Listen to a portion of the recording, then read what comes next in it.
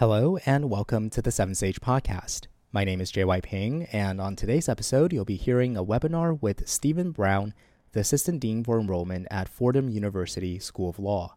Seven Sage's David Busis talks to Stephen about how students can finance their legal education and what Fordham is looking for in its applicant pool. Afterward, Stephen answers questions from the audience. So without further ado, enjoy the webinar. Hi, everyone. If you don't know me, I'm David, a partner at Seven Sage, and I'm so pleased to host Stephen Brown of Fordham Law. Stephen Brown is the Assistant Dean for Enrollment at Fordham University School of Law. Prior to returning to Fordham, he served at New York University School of Law, most recently as Director of Student Finance, Planning, and Institutional Research. He worked in financial aid at Columbia Law School and the New York Institute of Technology. Steve is a frequent presenter at NAPLA, Plank, Financial Aid, Admissions, AALS, ABA, Career and Student Services conferences, and takes special interest both in policy and introducing new professionals to the field. He has served on the LSAC programs and services and ad hoc financial aid subcommittees. On the student side, Steve is a champion of informed decision-making. The right school is the right fit at the right price for your long-term goals. Steve has been a consultant to law school admissions and financial aid offices, as well as nonprofit loan repayment assistance programs, LRAPs. He earned his BS in psychology and philosophy, his MS Ed in counseling from Fordham University, and his Master of Education in Counseling from Teachers College, Columbia University. Steve reports that his first career in mental health counseling has made his life in law school administration so much easier. Thanks for joining us, Stephen. Good evening. So, Stephen, my first question for you is just, what is your job at Fordham Law? Could you describe what you do? So my primary job is working on the enrollment side with admissions and financial aid. So I am involved from the beginning. We just brought a class in on Monday, and we start now recruiting. Applications are ready to go. LSAC will release them September 15th. And we'll be on the road on the Duke next week, and then in the week after, at Mink in the Midwest, and starting recruiting. I work with a team, the best team in admissions in the country, in the admissions office, and incredibly strong financial aid office. Well, speaking of recruiting, Stephen, I'd love it if you could just tell us a little bit more about Fordham Law. Sure. So Fordham is in New York City. We're in the heart of the city. We're at the southwest corner of Central Park. We're celebrating our 5th year in our new building. 5 years and 20 days, but who's counting? And we're a large law school, an urban law school. Part of the advantage of being large is that we can offer many different programs, many specialties. We bring in a class of 400, have faculty, 400 a year, have faculty 84 full-time, and we're very pleased with our adjuncts. We bring in over 100 adjuncts. They teach mostly in the evening, and they're experts in the area. Our specialties are certainly corporate. We're recognized one of the top 20 this year, top 15 schools for graduating folks into big law, particularly in New York, but strong international human rights programs, strong public interest programs, strong intellectual property, ranging from hardcore patent law for scientists who are coming working to cybersecurity and computers. We do fashion.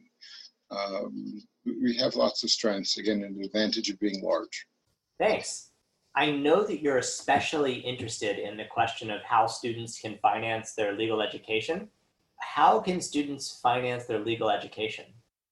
Well, certainly you can. That's the great thing about the federal loan programs is most students, most U.S. citizens and permanent residents, and we'll talk about international students in a minute, but students can borrow. The frightening part is they can borrow a lot, and that's where the challenge comes in. It feels like not so long ago, but when I started at Columbia back in 1986, most a student could borrow for law school was $24,000 for all 3 years combined.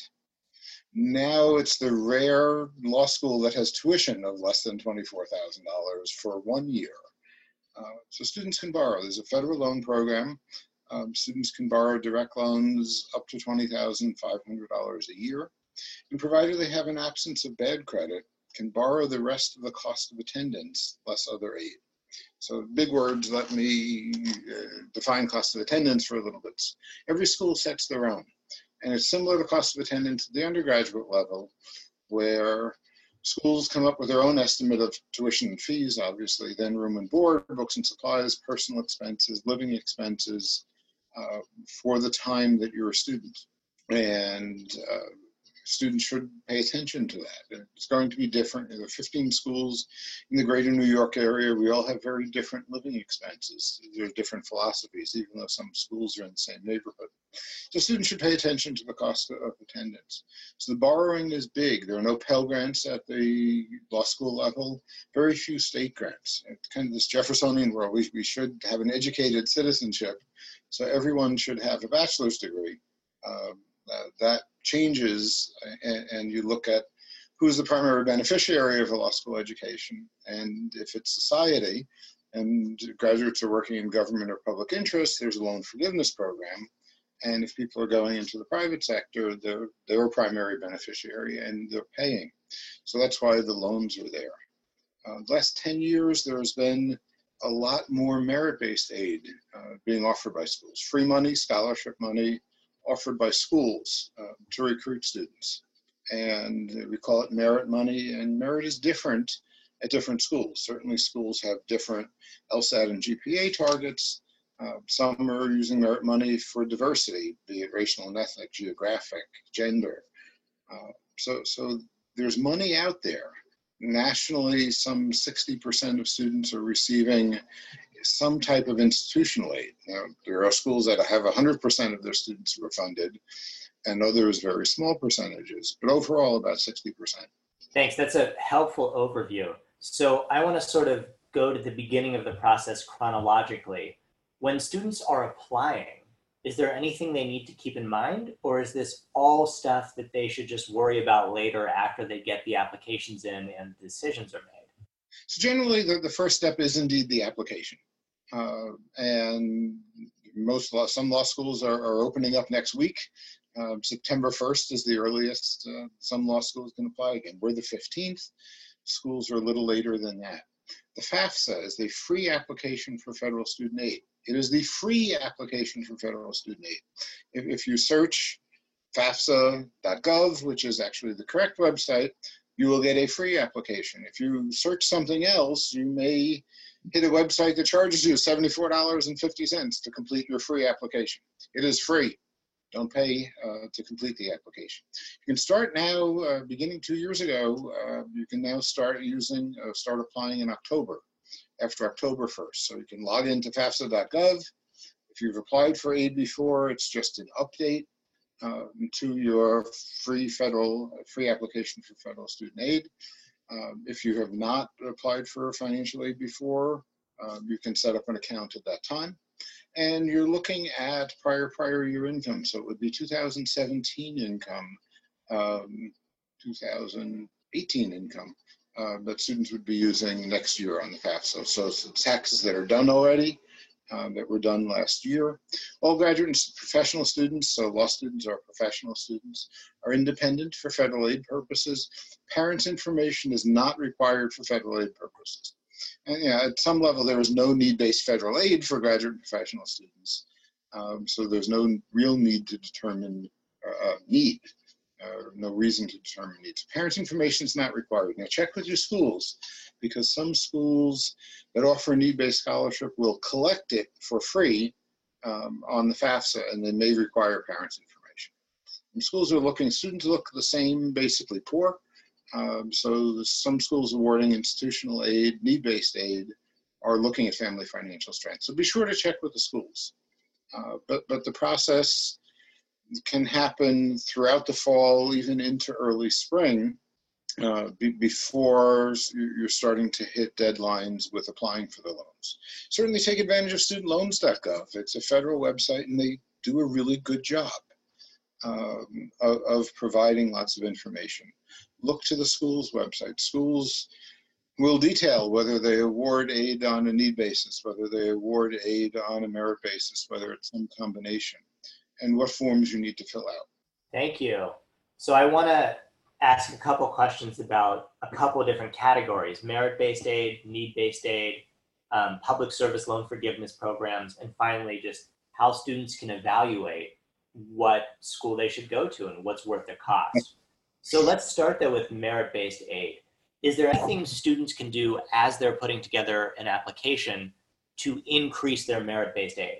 Find out what the schools are. The first step is to find out what the schools are looking for, and how the schools are evaluating merit. And many of us will say this on our website. At Fordham, we're looking primarily to GPA and LSAT. Other schools may be looking to different things. Most schools are looking at GPA and LSAT. You may have heard of this magazine called US News. It ranks schools. And 40% of the ranking is student quality, and it's GPA and LSAT. So schools are looking for to pay for, to buy at some very real level their medians. So students should look to that. If your GPA and LSAT are much lower than a school's medians, you may or may not get in, but you may not wind up with merit aid. And we've seen students who have full tuition at some schools and no merit, full tuition merit aid, and no merit aid at other schools because they fall in different places in the student body. So that is the long answer to the question. What can you do? GPA, you can't do too much about unless you're tuning in as a freshman or sophomore, LSAT, you can prepare for it and take. It's a test that, and now GRE for some 20% of schools. They're both tests you can prepare for, you can take, you can do well, and that matters. And we're seeing LSAC lifted their rules for retaking LSATs. There had not been rules for retaking GREs, so we're seeing students actually do some not so smart things in terms of preparation. They're taking it for fun, or they're taking that first test and, let me see how I'll do. And better to prepare and take it as few times as possible. I'm assuming, though, that you make the decision of merit aid based on the highest score. Is that incorrect? The same as admissions. Well, schools may do different things. Most of us will base it on the highest score. More than a few years ago, the ABA and US News both changed the reporting. For many years, we looked at the average score on the LSAT because that was the best, was and still is the best predictor of first-year grades. But so many schools have been reporting the high score that's now what we can use. So students don't have to worry about averaging. Just talk to an alumnus who's all concerned. Apparently, LSAT scores for July came out today, and we were getting a bunch of calls. And if they average, this is going to be terrible. I said, no, things happen, and schools don't average. Stephen, I know that more and more students are getting savvy enough to request a reconsideration, especially by showing you other offers from comparable schools. Yes. Does that work at Fordham? And, when should students do that? And I guess how pushy can they be? Can they ask more than once? So appealing, so schools have different policies for appealing. Feel free to appeal at us at Fordham. So this is now Fordham answer. But we will probably say no. We really try to, admissions, we take lots of interesting people, and numbers matter. For merit-based aid purposes and need-based aid, numbers matter. And that's kind of primary for us. So we're looking at LSAT and GPA. We tend to make our best offers first. Very few students successfully appealed. We know that we compete with schools where our students are in the very top of those classes and being offered lots of merit money. We also compete with schools on the other side where students are getting no money because they're in the bottom of that class but the top of ours. There are other schools who are very public. They say, these are our competitors. If you have an offer from the competitors, send it to us and we'll adjust your award. So schools are all over. You should talk to the schools. Advice, be nice. Help us want to help you. The easy denials and the ones that, and perhaps some of the listeners have had my response to the easy denials. If you don't give me this money, I'm not coming. So the response is, well, we'll withdraw you from the class, no problem, because we're not giving you the money. We're not giving the appeal. Again, other schools are more than happy. We have seen students over the summer have their scholarships increased by schools. Or the school was nervous about perhaps losing the student or had more money or guessed wrong. So it's really individual. I mean, a lot of what I'll say tonight is check with your schools. It's not that I'm not knowledgeable. It's not that I'm kind of ducking the question, but schools do different things. And sometimes schools change policies during an awarding season, during an admission season, depending on what they're seeing in the class. That's very helpful. Thank you.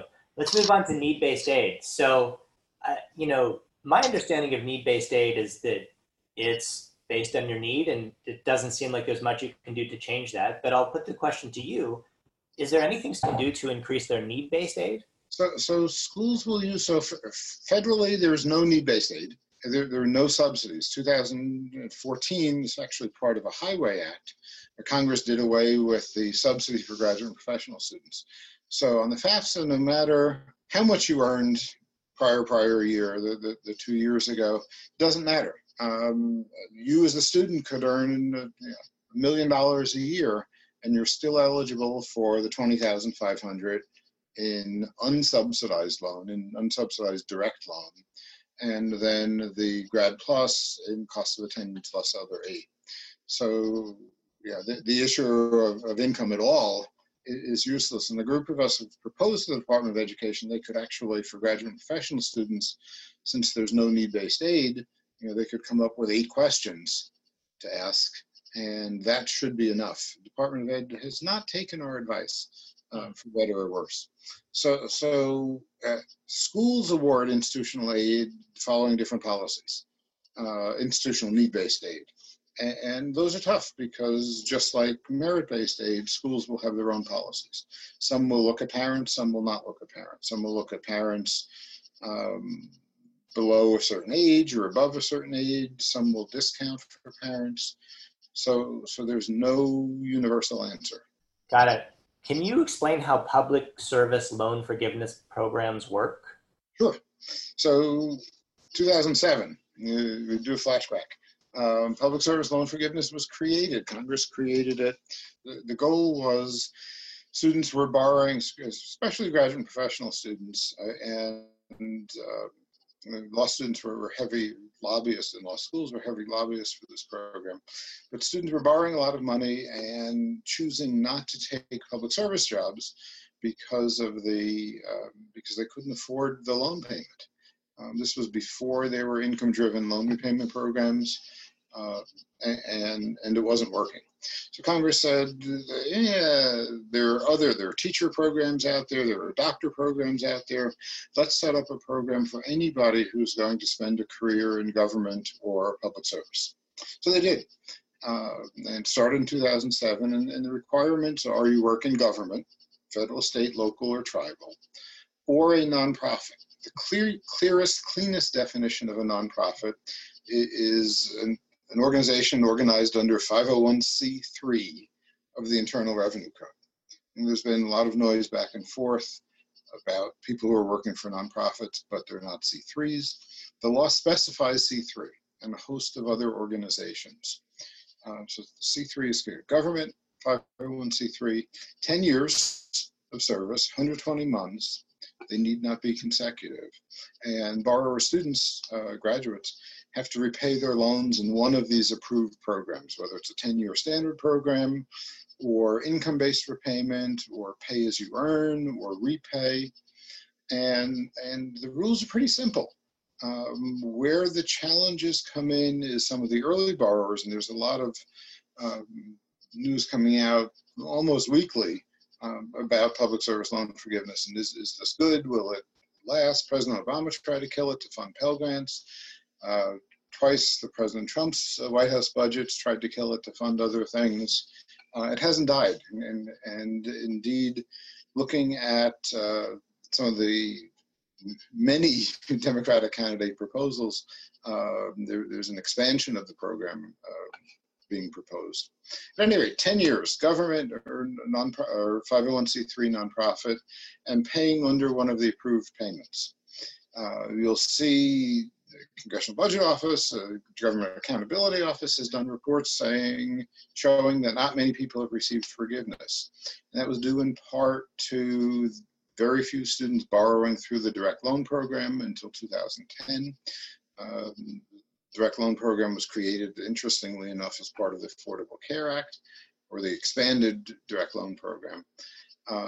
And then the repayment programs, the IBR and the pay as you earn and repay, were only created after 2009 and then after 2014. So borrowers were not in the right repayment program. The other advice we give our students who are graduating: pay attention. Make sure you make your payments on time. Make sure you are in a correct payment program. You're dealing with servicers through the Department of Education. And many of the complaints with servicers are that borrowers got bad information. So you're lost lawyers by the time you're repaying these loans.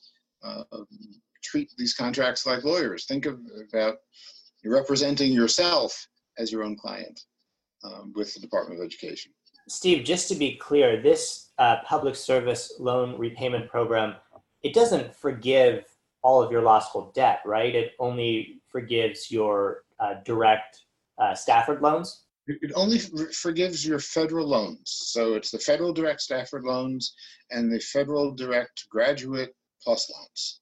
Oh, okay. It refunds both of those. So if it pays for both of those. It pays for undergraduate loans, direct loans, or student direct. So direct loans, the undergraduate level, come in two flavors: subsidized and unsubsidized.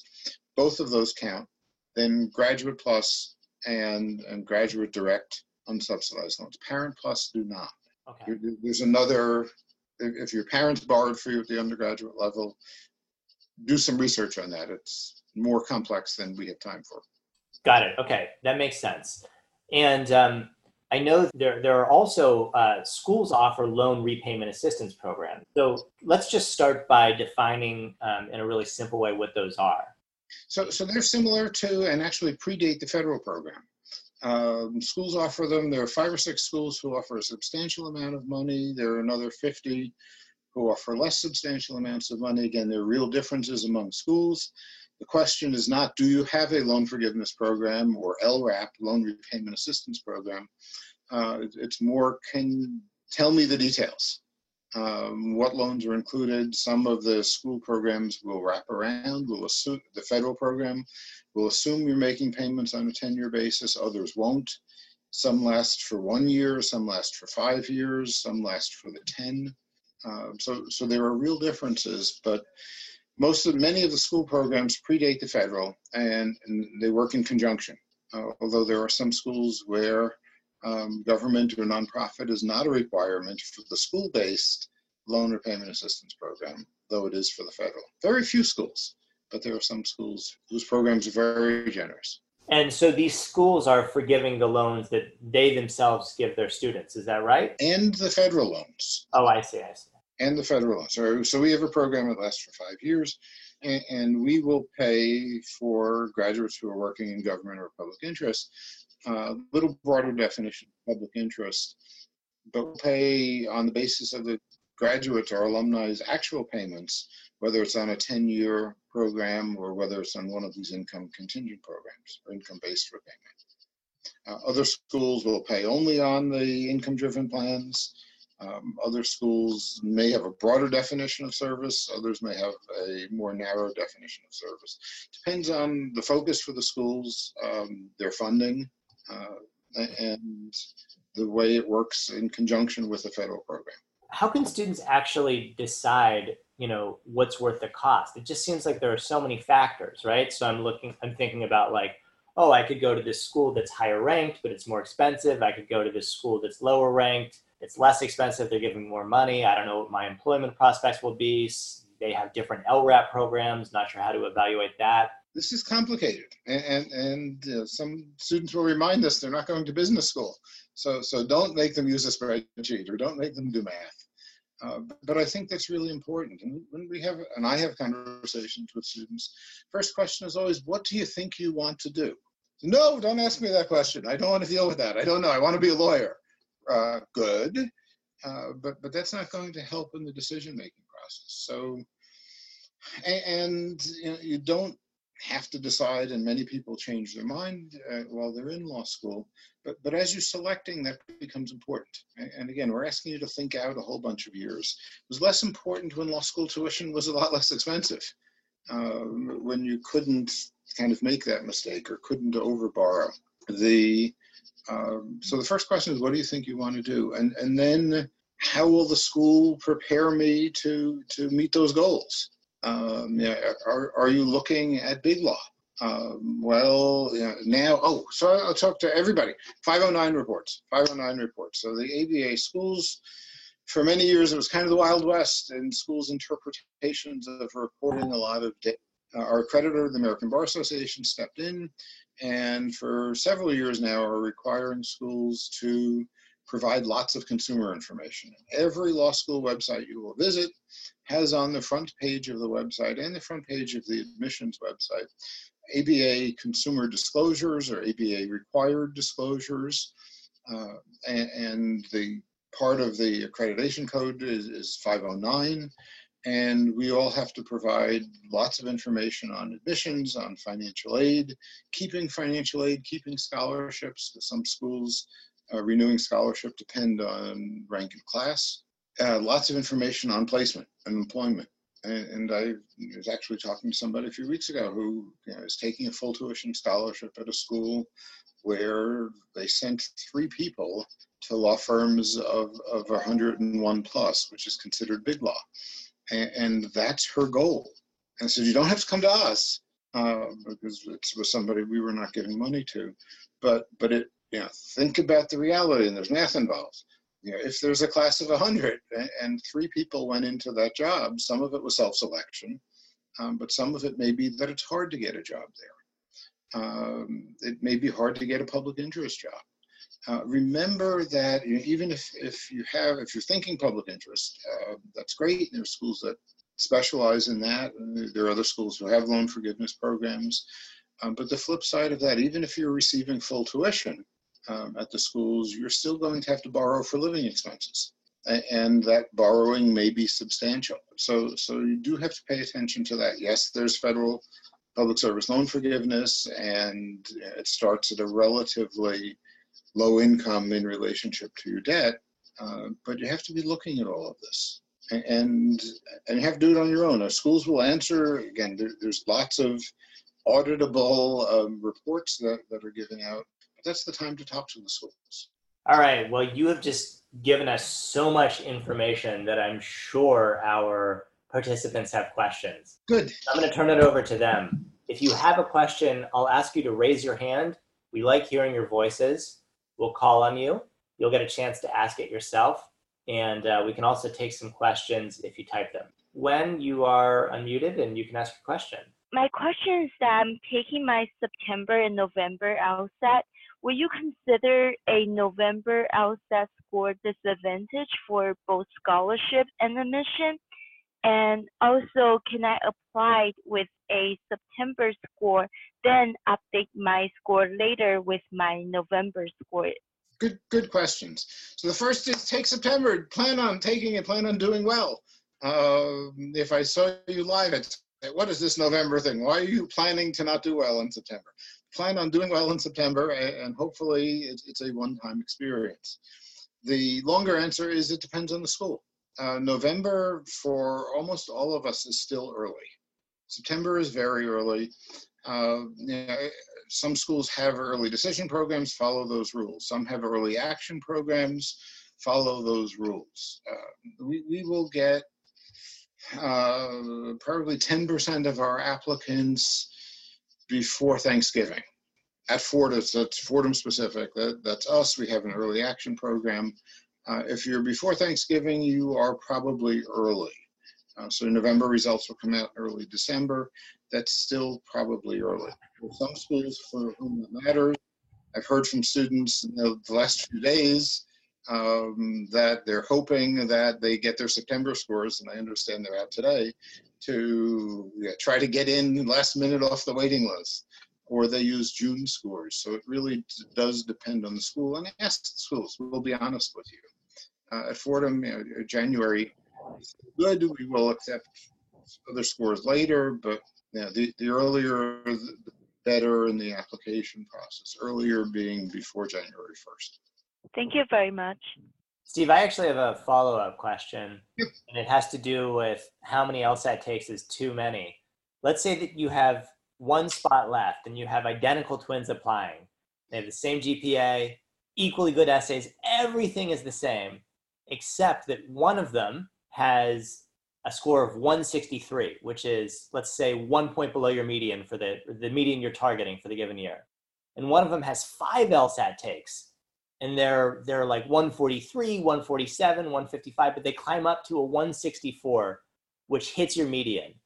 So do you give the one spot you have to the person who has an LSAT score, one LSAT score that's 1 point below your median, or 5 LSAT scores that eventually reach your median? Great question. No two people are absolutely identical, even genetically identical people. And we have twins, and we have husband and wife in this year's class. We have 2 brothers. We have a brother and a sister in last year's class. It's more than just numbers. I'm a geek. I can write great programs and do planning. There'll be something different in those personal statements. There'll be something different in the letters of recommendation. So that's the absolutely true answer. But how do we interpret multiple LSATs is another version of the question. And it's a great evidence question. For first year of law, so you don't take evidence in first year. You've created doubt. I mean, the reason I say take the LSAT once or once or twice, if you don't do well, and your GPA is not so good, and then you take the LSAT again and you super prep and get a very high LSAT. Some schools will say, great, you're a split. We need that high LSAT. That's going to, it's higher than our median. It will affect the class. We'll take you. Other of us are saying, based on the 2 LSATs or 5 LSATs, what's the right score? Is this somebody who woke up and came late to the game? Is it somebody who had a not so great GPA and decided they were going to beat it and get the split? Again, there are some schools who will actively pursue someone like that, but you're creating doubt. Once you have 2 scores that are different, schools that pay attention to this, and we get 5,400 applications, so for 400 seats. So we have a lot of choice, and you've created some doubt with those low LSATs. Which one is real? And when our faculty readers read, we'll see notes like that. This person has 4 LSATs or 5 LSATs. What's the right one? Or 143, 145, 142, 147, 160. Yeah, there are 4 clustered. Geek and statistician, there are 4 clustered. That's probably the right score. And any score, as you mentioned, for us, below 164, below our median, is below our median, whether it's a 163 or a 120. It's not affecting our median, but we do pay attention to those scores because there is a correlation. It's somewhere around a 0.4 between LSATs and first year grades, and whether it's a test of reading speed, as some are positing, or whether it's a really well-designed test, and it is, that correlation is there, and it's better than nothing. A 0.4 in social science is not a great correlation. It explains 40% of the variance, but it's better than having no percent of the variance explained. Thank you. That was very helpful. Okay, so anyone else can raise your hand. I'm going to let... I'm looking at the chat. I love the last comment from Emily. Faculty read their applications? Yes, faculty read our applications. Everybody who's admitted at Fordham is admitted by a full-time tenured faculty member, or 2 or 3. as well as an administrator. The American Bar Association said faculty should have a role in the admissions process. In some cases, it's advisory and consultatory. It's great when we have 2 or 3 faculty disagree about an application. But yes, faculty read our applications, faculty admit our students. That's helpful. And I assume that there are admissions staff and faculty readers? Yes, admissions professionals and faculty readers. Admissions professionals and faculty readers. And so how exactly does it work? Is everything passed to the faculty? Can the faculty veto? Do they just give inputs and then the admissions professionals make the final decisions? No, the faculty make the final decisions. And they will remind us they make the final decisions. They're faculty. They're lawyers. They're good at this. These are people who they're going to teach. So again, personal statements matter, and students' attitudes matter. We had people, we released our wait list yesterday, and then a few more people today. So there was no more wait list at Fordham this year. Our classes started Monday. And students are calling. I was on the wait list. I applied in June, but my LSAT and GPA are super, and you needed to admit me. And how did you not admit me? And they go on. And I say, oh, this is great. We made the right decision, because you can't feel that entitled as you come into class. It's all about working and playing well together, and that's important to us. So some people have a professional and a faculty. Some may have 2 professionals and a faculty, 1 professional and 2 faculty. It's not partly because they're faculty, and I just got myself fired.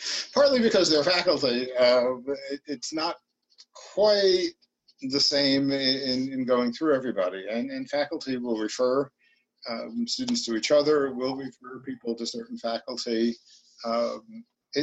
For us, it's a fun process. We really want, we have a class, I have to do a Fordham commercial.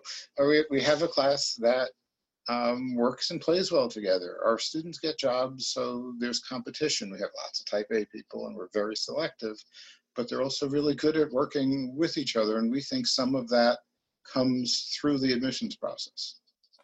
We can, if personal statements matter, letters of recommendation matter.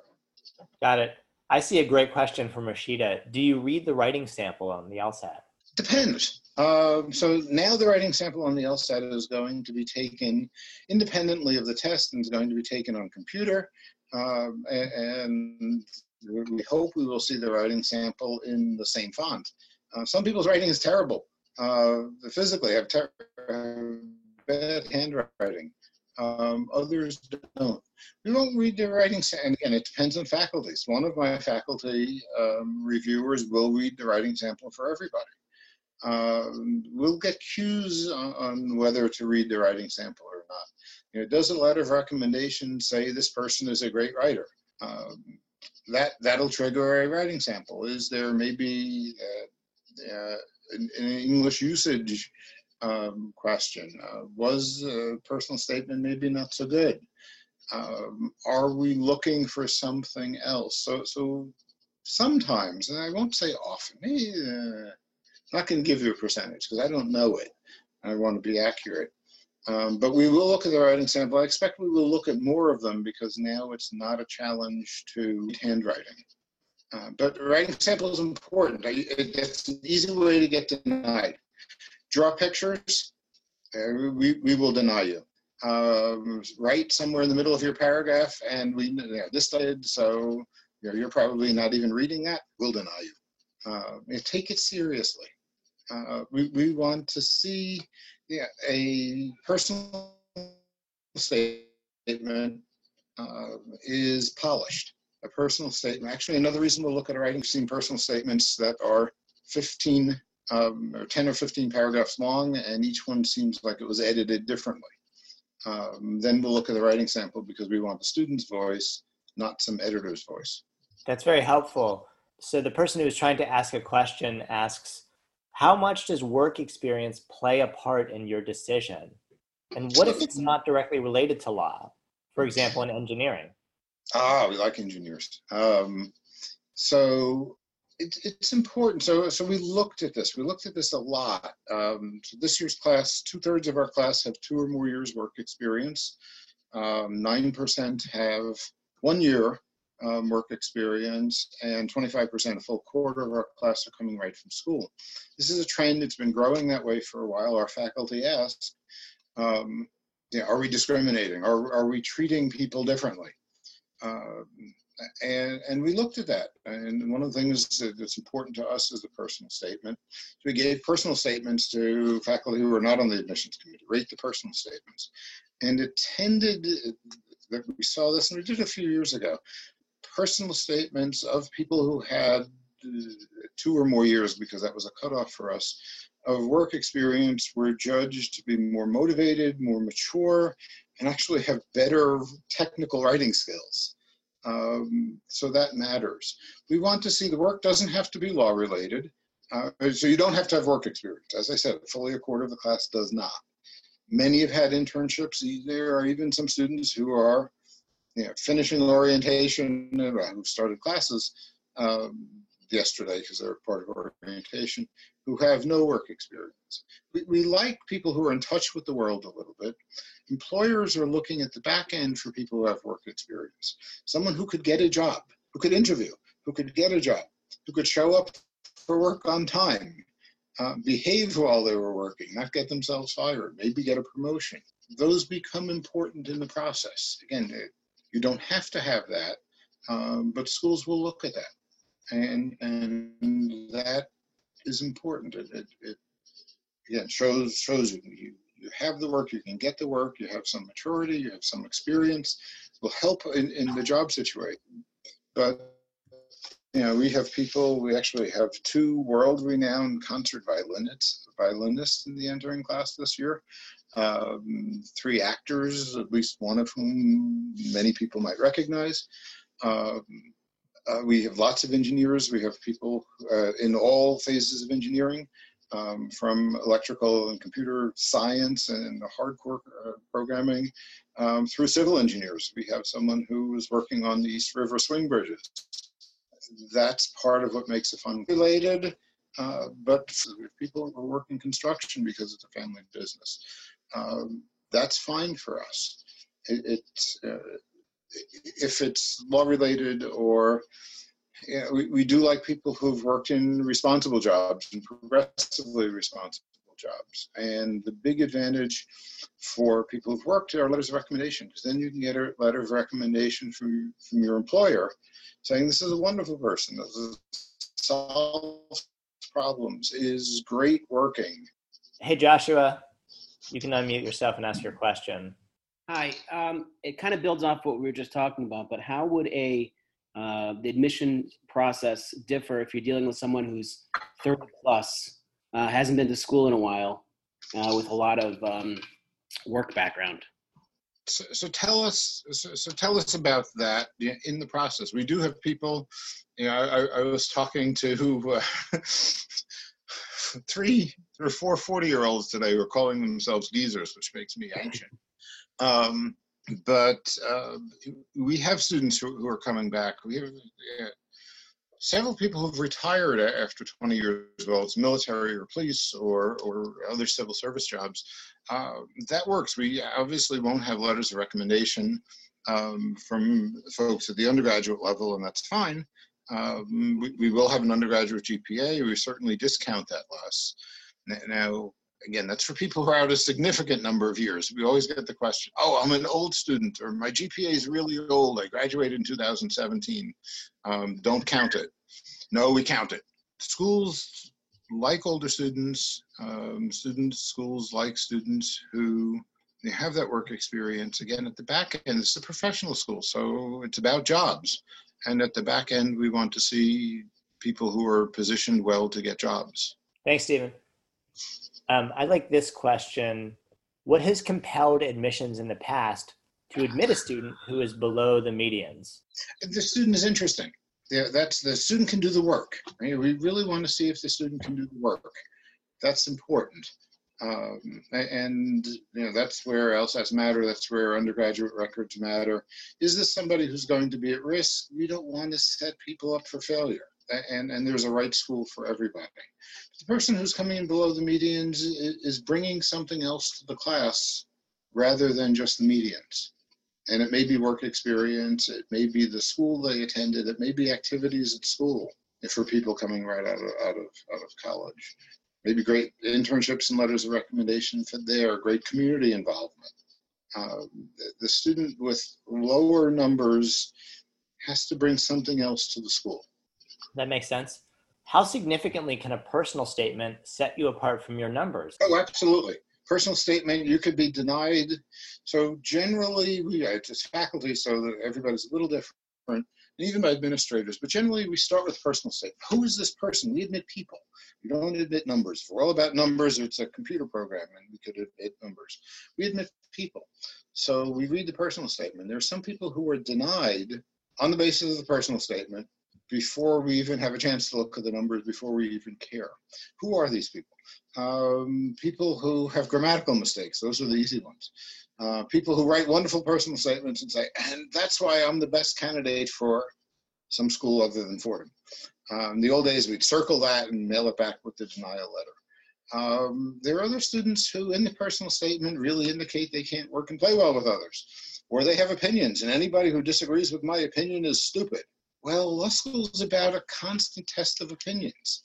Law school, you're going to be exposed to things that you may not have been exposed to at the undergraduate level. You're going to have to deal with difficult things. That's what lawyers do. You want to be able to see all 2 or 3 or 7 sides of an argument, and you can easily lose that in a personal statement.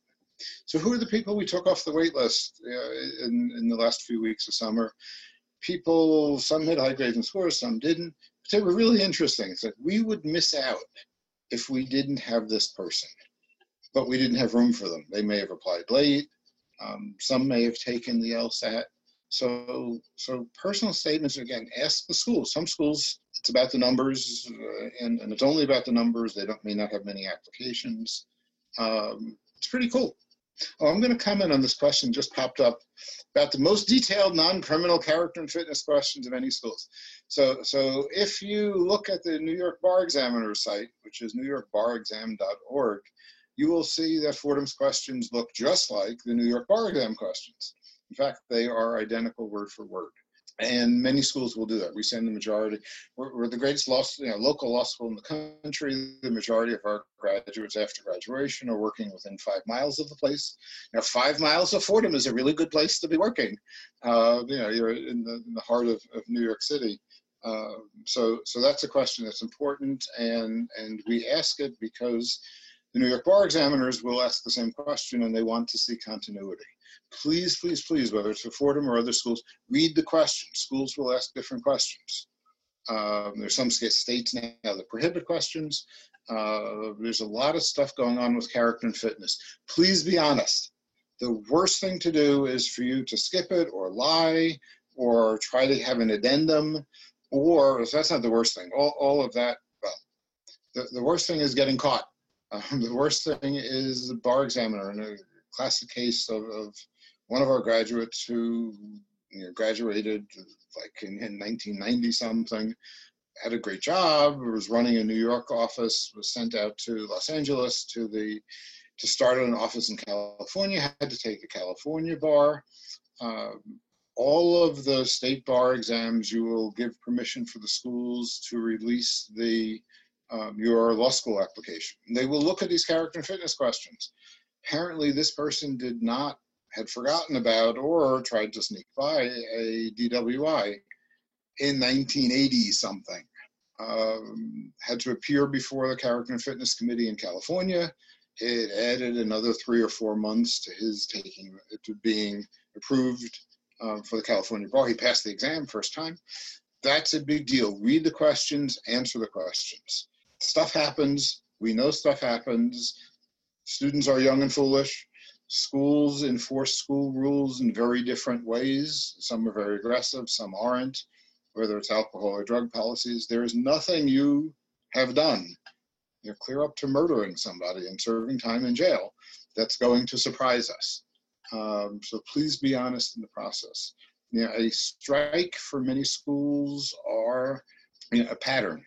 Is it speeding doesn't count in some many schools. It will say minor traffic violations don't count, or unindictable offenses don't count. Read the questions. But if you have 9 arrests for speeding, there's something going on with learning, because you haven't either figured out how not to do it, or that there are consequences, or you have disrespect for the law, depending on the interpretations. Same thing with drug or alcohol violations at schools. And we see some of that. Explain it.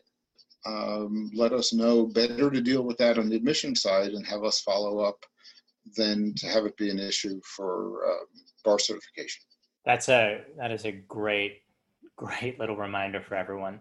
Yeah, and if there are, I'm seeing question, if there are special circumstances, tell us. That's fine. Again, there's nothing, you're not going to surprise us. People, I'm embarrassed, this happened, and I got caught once. Again, a favorite was somebody who, this surprised us, but it was good. He was underage, went to college, went to a frat party during orientation. In college, was drinking illegally. Walked up to this car that was parked in front of that frat house on the street, knocked on the window with their beer bottle, and a police officer rolled down the window and promptly arrested the student. Interestingly enough, that student is now a Fordham grad. We allow you to be young and foolish, but there's nothing that will surprise us. And if there's a story, if there's anything in the application, so this ties maybe to a question about other academic stuff and things that were going on in the family, let us know. Don't surprise us. We had somebody who I think we eventually denied, but kept a little bit in the wait list, who had a semester with a terrible GPA. What happened? We assumed something happened in this person's life, whether it was family, whether it was breakup, whether, no matter what it is, again, we've heard it, and sometimes it's embarrassing.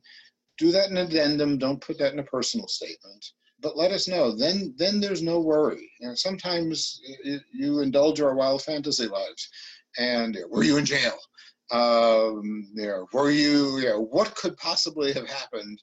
If there are 2 years missing from your resume, what could possibly have caused? If your GPA is up and down, and it was because of academic issues or it was because of family issues. So we say, well, the pattern is up and down. Is she going to be up and down while she's in law school? So the more you can tell us, if there's something unusual, we want to hear about it, because then we know, okay, it was unusual, it happened once, or it happened twice, or it happens when this happens in your life. So the more we know, the better off you will probably be. Again, we're trying to find the right fit, but we also don't let us kind of indulge, this is what really happened. Because that happens sometimes. We are human. And if you get nothing else out of this, admissions people are human. That's also a helpful reminder. So let's see if we can get to 2 more questions. There's so many good ones, but Lexi wants to know, what do you think of students who essentially take time off to study for the LSAT? Yeah, so do something else. Do some volunteering, maybe work part-time. LSAT preparation is important. Look to all the varieties of LSAT preparation that are out there. Remember, now all the tests are electronic. So it's a new way of both thinking and reacting to the test. It's all tablet-based. So you're going to have to do some preparation for that. But do something. Because now, the fantasy we have is that you sleep till noon, and you study, you practice, because it's not studying for LSAT, it's really practice, because it's a learnable skill. Practice for a few hours and then go back to sleep, or do something else. Tell us you're working 10 hours a week as a volunteer, or 20 hours a week, or working part-time. Law school is going to, most schools are 15 hours of coursework. So you're in class for 15 hours, you're preparing for somewhere between 30 and 45. That's a lot of time if you've spent all your time preparing for the LSAT. Again, it's like multiple LSATs. It may raise doubt for us. Thank you. Kushi, you can ask your question. I wanted to ask you that If I have a low LSAT score and I plan on taking the test again, because I took the July test, and I can look at my score and cancel it. So should I cancel the first low score or leave it there to show that I've improved because I'm confident that the next time I write the test, the score will be higher? So that's a question. It's not quite a stumped me question, but one, I don't know. I don't know. If you're absolutely confident you will do better the next time around, you may, and it's really low for you, then you might think about canceling it. If it's only a little low, and you think you're going to improve, then there's some insurance. That's the floor, and you know you won't be reporting, or schools won't be reporting a score that's lower than that. You know, people have different views of what low is. If it's really low, then cancel it. Don't create the doubt. If it's a little lower than you would like, hopefully you'll be able to prepare better, but it may be your best score. Thank you. Good luck. I hope that it does improve. Okay. Most people taking the second time with similar levels of preparation go up or down 2 points. Yeah, unless you had a particularly bad day or didn't prepare for it, or going to devote substantial time to preparing. People will say, oh, I'm taking it next month. Well, next month may not give you time enough to prepare, so it may be a wait till November kind of thing. Ramona, you're going to get the last question. Ooh. Oh, gosh. Pressure is on. A lot of pressure. Hard one. Okay. Well, there's a lot of rumors going out on the forums saying that if you don't have at least one or more, if not more than one, letter of rec from a professor, that looks bad, as opposed to having one letter of rec from your employer and one from a professor. I only have one from a professor. Would that put me at a disadvantage? So that answer will be pay attention to the schools. There are some schools who say we only want academic. Some say if you're working X years, we want one academic and one professional. Read the questions. That's important because schools have different policies. For years, we did not require letters of recommendation because they were just, in many cases, generic. She was a great student. I had her in my class. She got an A. She'll make a great lawyer. That's not particularly useful. Then we found that the students didn't have letters of recommendation. We were starting to question that, so we started requiring it. At Fordham, it doesn't matter. We want 2 letters of recommendation. But again, pay attention to the schools, because some schools are pretty clear. If they don't say, then they probably don't care. We try to signal as much as possible to students what we want, because then we're more likely to get what we want. So that's important. The other thing, and you prefaced it with, it's out on the forums. So there are lots of forums out there. There's lots of pre-law stuff. Some of the information is really good. Some of it's really bad. I think a lot of it is designed to make people crazy. Just be careful. Ask the schools. Most of us are again, admissions people are real. Call and ask nicely. Don't yell at the person who's calling. Don't yell if you don't like the answer. People do. People yell at staff, so we write it down. I pick up the phones every once in a while instead of getting our admissions assistants. The way you interact with schools matter, but please don't believe everything's on the forums. It's good. People are getting advice, but ask the schools. And almost all of us, we'll get back to you, whether you write or call or email or call. Don't send us long letters, but whether you email or call, we want you to know what we really think. Again, it's really mixed. I occasionally see stuff on forums and think, what were you thinking? Or who's this bad advice? And do I want to register and log in and say, this is terrible advice? I haven't yet, but sometimes, some days you really want to. Right. Well, thank you very much. You're welcome. Thank you so much for your time, Steve. This was so informative, really generous and candid, and I think everyone here learned a lot.